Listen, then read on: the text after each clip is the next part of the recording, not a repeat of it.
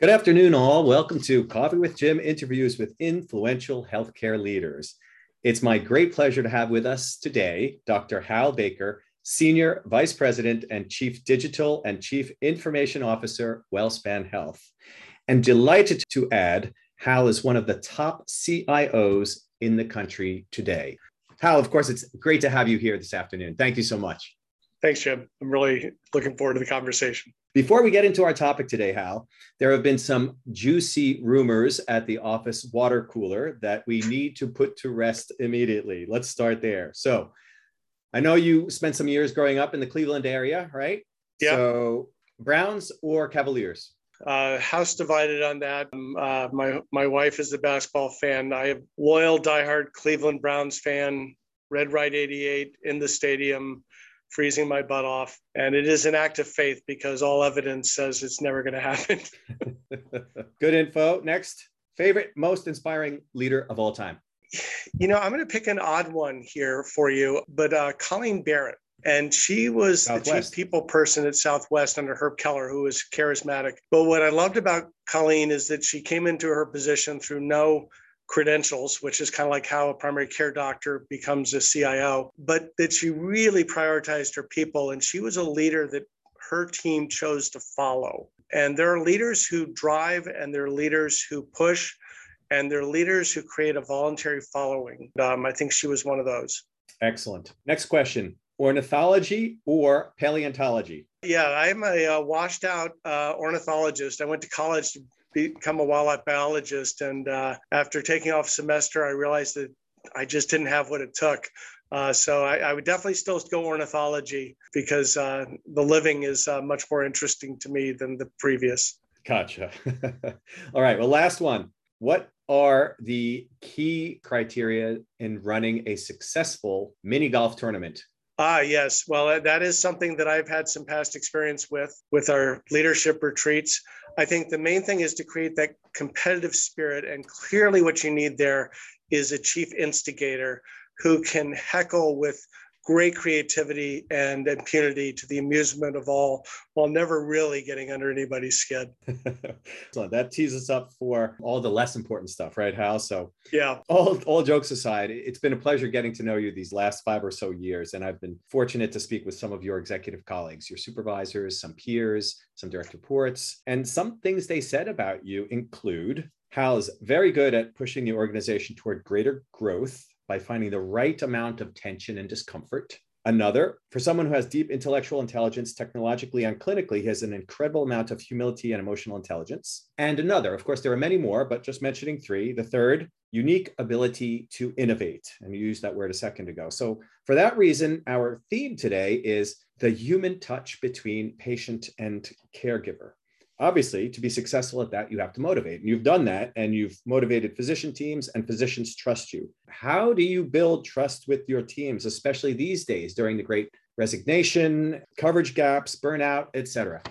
I think it kind of goes back to what Francis Peabody said to the entering class of Harvard back in the 1920s. The secret to the care of the patient is actually caring about the patient. The secret to inspiring your team is actually to care about them. I am, personally not able to do much of anything other than try to help people see what we can make happen. And so therefore, my team has got to believe that I really do care about them. And most of the time, I'm able to convince them of what truly is the case, which is I do personally care about my team, them as people, their success. We just had a wonderful guy I share a birthday with go off to become a vice president of another company. And while I am really sad to lose him, I am so proud to send him out there as somebody who is better at what he does because he spent time with us, and also glad to see his success. Well, that's what so many people did say about you, how you did develop them. Again, we don't want to get ahead of the curve. Omicron, maybe numbers leveling out. Tell us more. Well, I mean, it does finally seem like we're coming around the backside. We're down to 100 patients in the hospitals. We used to have over 500 just a few weeks ago. And so hopefully maybe herd immunity is starting to settle in either through vaccines or through a less dangerous infection. This time has been remarkable. One of the things we've done is we've really been very deliberate about our remote process. We were very quick to get on camera so we could see each other's face, talk about things like, I'm looking at the camera, Jim, right now, not your eyes, but it looks like I'm looking in your eyes. And that makes a difference. And you have to be attentive to that. We've also recognized that there is an alienation and a loss that can happen by not being able to gather. And so we have to be deliberate about that. I try to write notes to my team when I can. Sometimes they're even legible, which is surprising because I'm a doctor. But at least if they can't read what I said, they know that I cared enough to write it.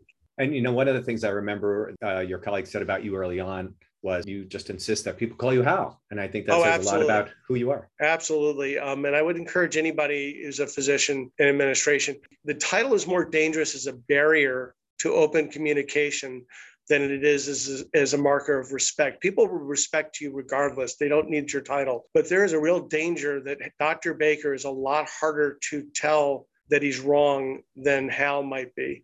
And so I really encourage my team to speak up. One of the few things I'll chastise people for is not telling me when they think I'm making a mistake, because we really need that healthy dialogue to challenge each other. And I think that touches on one of the earlier points we mentioned, which is your openness, your candor. And that's, I think, one of the ways you move forward with the team and finding that right amount of tension, discomfort, right? That complete honesty. So, taking a step back, you've led teams over 16 years there at Wellspan, a massive digital transformation, especially looking at the last 5 years. Let's say your teams have seen an exponential acceleration in innovative breakthroughs, successes. There's been Project One. There have been awards our epic related. Install, we call Project One. Yeah. Mm-hmm. Awards for sepsis reduction and diamonds. So let me leave that there. Tell us about some of those. Well, the sepsis project was one of the most fascinating ones because we, to quote the team that led that, we leveraged humanity. We, instead of firing alerts into a busy ED, we had alerts fired to a dedicated nurse whose attention was purely focused on the sepsis alert and would look at the case and make a clinical decision of, is this really a patient with sepsis? And if it was, are they getting everything they need? And only picking up the phone to interrupt the care team if something was being missed. And the team went very quickly in the ED from, why are you calling me, to what do you need to tell me? What am I missing? And it's that trust of human to human leverage out of that technology that let one nurse cover all of our hospitals. We were able to get to observe to expected mortality rates that were at like 60%, a goal I couldn't imagine. And to be able to tell your IT team that you helped save 200 people's lives last year, and that there are people having dinner with their family on Thanksgiving who wouldn't have been here had you not done that, and we'd only been providing average to slightly above average care. That's cool. I love that. On the diamond side, years ago when we turned on our patient portal, we made a fork in the road decision at the leadership level that we're going to build a patient portal that we wanted for our family rather than a patient portal that we were always comfortable with as providers. One of my now colleagues, then vice presidents, would challenge our oncologists when they said that, we can't release the pathology results for 2 weeks. Guys, and it's mostly guys, how many of you would wait 2 weeks if it was your pathology result or your spouse's? They all admitted they'd work around the system. So if we're going to work around the system, why don't we give the patients the same trust? And by doing that, I think we've built a really wonderful patient portal that our staff really love using for themselves and their families. Epic recently told us that in their diamond scale, and they're 10 diamonds, but we were the first to get to 5 diamonds in their entire deployment base. That may legitimately give us a claim for having the best portal in the world, which honestly is something we fantasized about 5 years ago. Can we say universe? Can we say best in the universe, Hal? Yeah, well, they do call it galactic headquarters, so we'll at least go with galaxy. I'll compromise there. Okay. No, that is incredible. You've touched on what makes these things most significant for you personally, in let's say that team award. I'm still a primary care doctor. I still see patients in the office. And so I get to experience the pleasures and frustrations of our technology that I use and that I help deploy. And to some extent, the electronic health record has allowed so many other agendas to enter into the exam room. HCC codes, quality of care metrics, CPT, ICD-10, the complexity of other administrative burdens that can now be delivered to the front lines is just mind-boggling. And in many ways, it's better care, at least better documentation. But cognitively, it's overwhelming. One of the most cool things we've done recently is working with a company called Nuance. We've deployed ambient intelligence, which lets me walk in with my phone and set it down and just talk to the patient. As one of my docs said, I'm having a conversation instead of doing an interview because I don't have to catalog every detail in my head. That note will come back to me in a few hours. We're hoping soon in a few minutes when the AI technology gets better. But what I've been amazed at is how much it lets me just listen again, and how much of the joy of medicine was just being present with patients. You know, if you're looking at a screen, if you're holding a mouse, you can't be looking in an eye or holding a hand. There are only so much time, many seconds in a visit. Most family physicians have 15-minute visits. Every 9 seconds is 1%. And how hard do we fight for 1% of revenue? And how easily do we give up 1% of time? There are so many rich data points and emotional points in that story you just told. But it goes back to the human touch, which is part of our theme today, creating that conversation. In a previous discussion you and I had, you told me that you were mindful of some of this may feel to the physicians like some of their control is being taken away. Has any of that come up? Yes, yeah. One of my surgical colleagues during our go live referred to me as Satan's spawn, which he only did with a slight wink. They're right.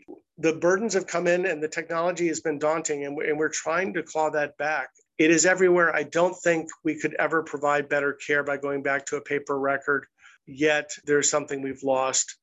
You know, I've got kids who are going into healthcare in one way or another, and I am hopeful that they will be able to enjoy the connection with patients. I think is at the root of almost every physician, psychologist, social worker, nurse, physical therapist going into the profession. It's about making difference to another human being. I'm now more optimistic than ever that technology can competently get out of the way. Well, talking about some of those last points, this is where I would love to kind of introduce some great news recently, which is, I would say, at the nexus of your just incredible leadership over the last 16 years, excellent clinical skills, interpersonal skills, right? The empathy and emotional intelligence, the technological skills. I'm so excited to say and share with folks that you've been named the HIMSS AMDIS Physician Executive Leader of the Year. Hal, this is an incredible award. Congratulations. Thank you. It was a surprise. I had no idea I was even being considered for it. But to the extent that it recognizes me at the moment, I think it recognizes the story I'm able to tell, and perhaps the story I was able to imagine with my team of what we were trying to do and why. One of the reasons why I've been at Wellspan for 26 years in a variety of roles is that one of our core values is to find a better way. When we've been able to imagine one, we've been able to find one.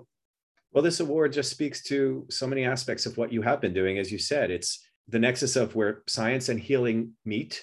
And of course, I got that phrase from you and team members, exploring the difference between disease and suffering, and just the way that you all have been leveling the playing field between patient and provider. Any corrections, modifications? No. We have, I think, leveled more than most. I mean, if you are a woman with your first pregnancy and you get a fetal ultrasound, you don't just get the report. You can literally show the future grandparents the baby kicking. You're looking at the same X-ray images online. And we did that because we thought we could, and we thought it would be cool. And we even forgot to announce it because it happened right in February of COVID. 6 months later, we looked and there were over 40,000 people looking at it. And last month, we had almost 60,000 images looked at. There's really not a lot in my patients' records that I can get to that they can't. And that was scary at first, but it was the right thing to do. And I think we provide better care and we provide better transparency and less suffering of uncertainty through it. So it's been really fun to see that happen. When you look backwards, it's amazing what we've done. When you look forward, it seems like it takes forever. I bet. Well, that image of the baby kicking is just so powerful. And it's cool. It is so cool. Hearing that story just reminds me of something else that was not said out loud, but people can read between the lines, though. You've been an incredible change management leader. Do you see yourself as such? Is that accurate? I have been a change management instigator. We have had professionals lead it. One of the things as a leader is to really recognize what you're not good at and to make sure you have other people. So the slides and the PowerPoint and the weaving it into a message that is understandable by 90% of our employees, that takes a skill of translation sometimes from the ideas. I do think I've been good at asking the question, well, why can't we? Well, you're humble there because, as you know, bringing a whole organization around to some significant changes, requiring people to think differently, do differently, have people change their roles, their understanding of their roles. And then, of course, add on top of that, the burnout and COVID and a pandemic is no small undertaking. So bravo to you. And as I was reading through some of the criteria that HIMSS and AMDIS used in their selection of you as their physician executive leader, was obviously advancing professional standards, leadership, and supporting and participating in lifelong learning opportunities. Does that have any meaning for you now? Oh my goodness. Yes. I mean, there's so much that I have had to learn along the way here, from cloud-based security to what the difference between supervised and unsupervised machine learning is in artificial intelligence and how that differs from robotic process automation. I mean, that was gobbledygook to me even 3 or 4 years ago. So it is just a fascinating area. But also, I mean, my God, we built a vaccine custom designed off a RNA virus in such fast time that really worked. I mean, I know there's controversy and stuff, but just the fact that it was even pulled off is spectacular. So it is really cool for somebody who still remembers when his dad took him to purchase his first calculator and move away from a slide rule. It's been an amazing journey. I bet it has. So we mentioned a couple of awards, the Wellspan Award for the best portal in the universe. There's obviously been the AMDIS HIMSS Award. How about the Orbi? Can you tell us a little bit about that? Yeah, that was given by the Orbi Foundation out of Philadelphia and was a very interesting thing to be nominated for. It's across not just healthcare, but not healthcare providers, but other industries. And it was something I received last fall, and no one was more surprised on the announcement than I was. I'm not saying that out of false humility. I just literally didn't expect to win it. I'm usually more envious of others than they are of me. But as somebody recently told me, steal like a sinner and share like a saint.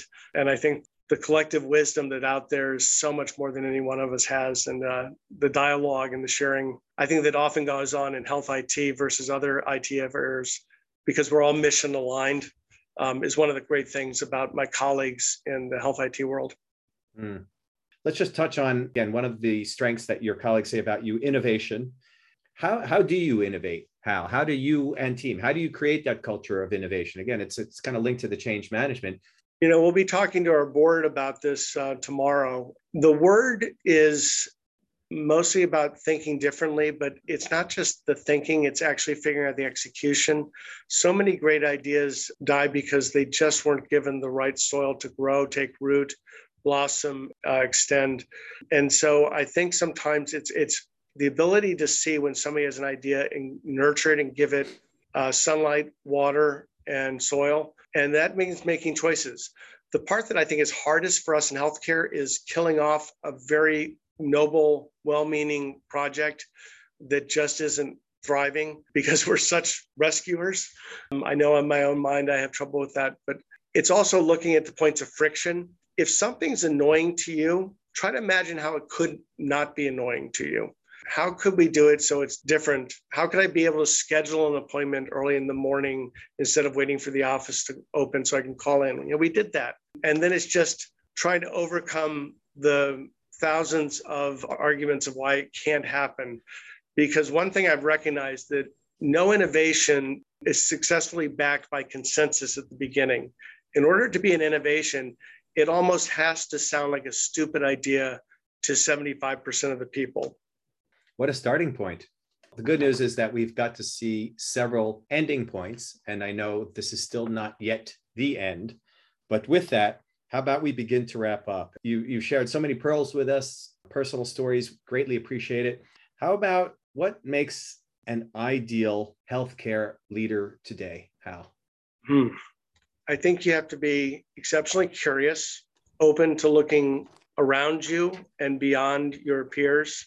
You have to be able to translate the what into the why and be able to communicate it authentically and credibly to people who choose to believe in where you're going.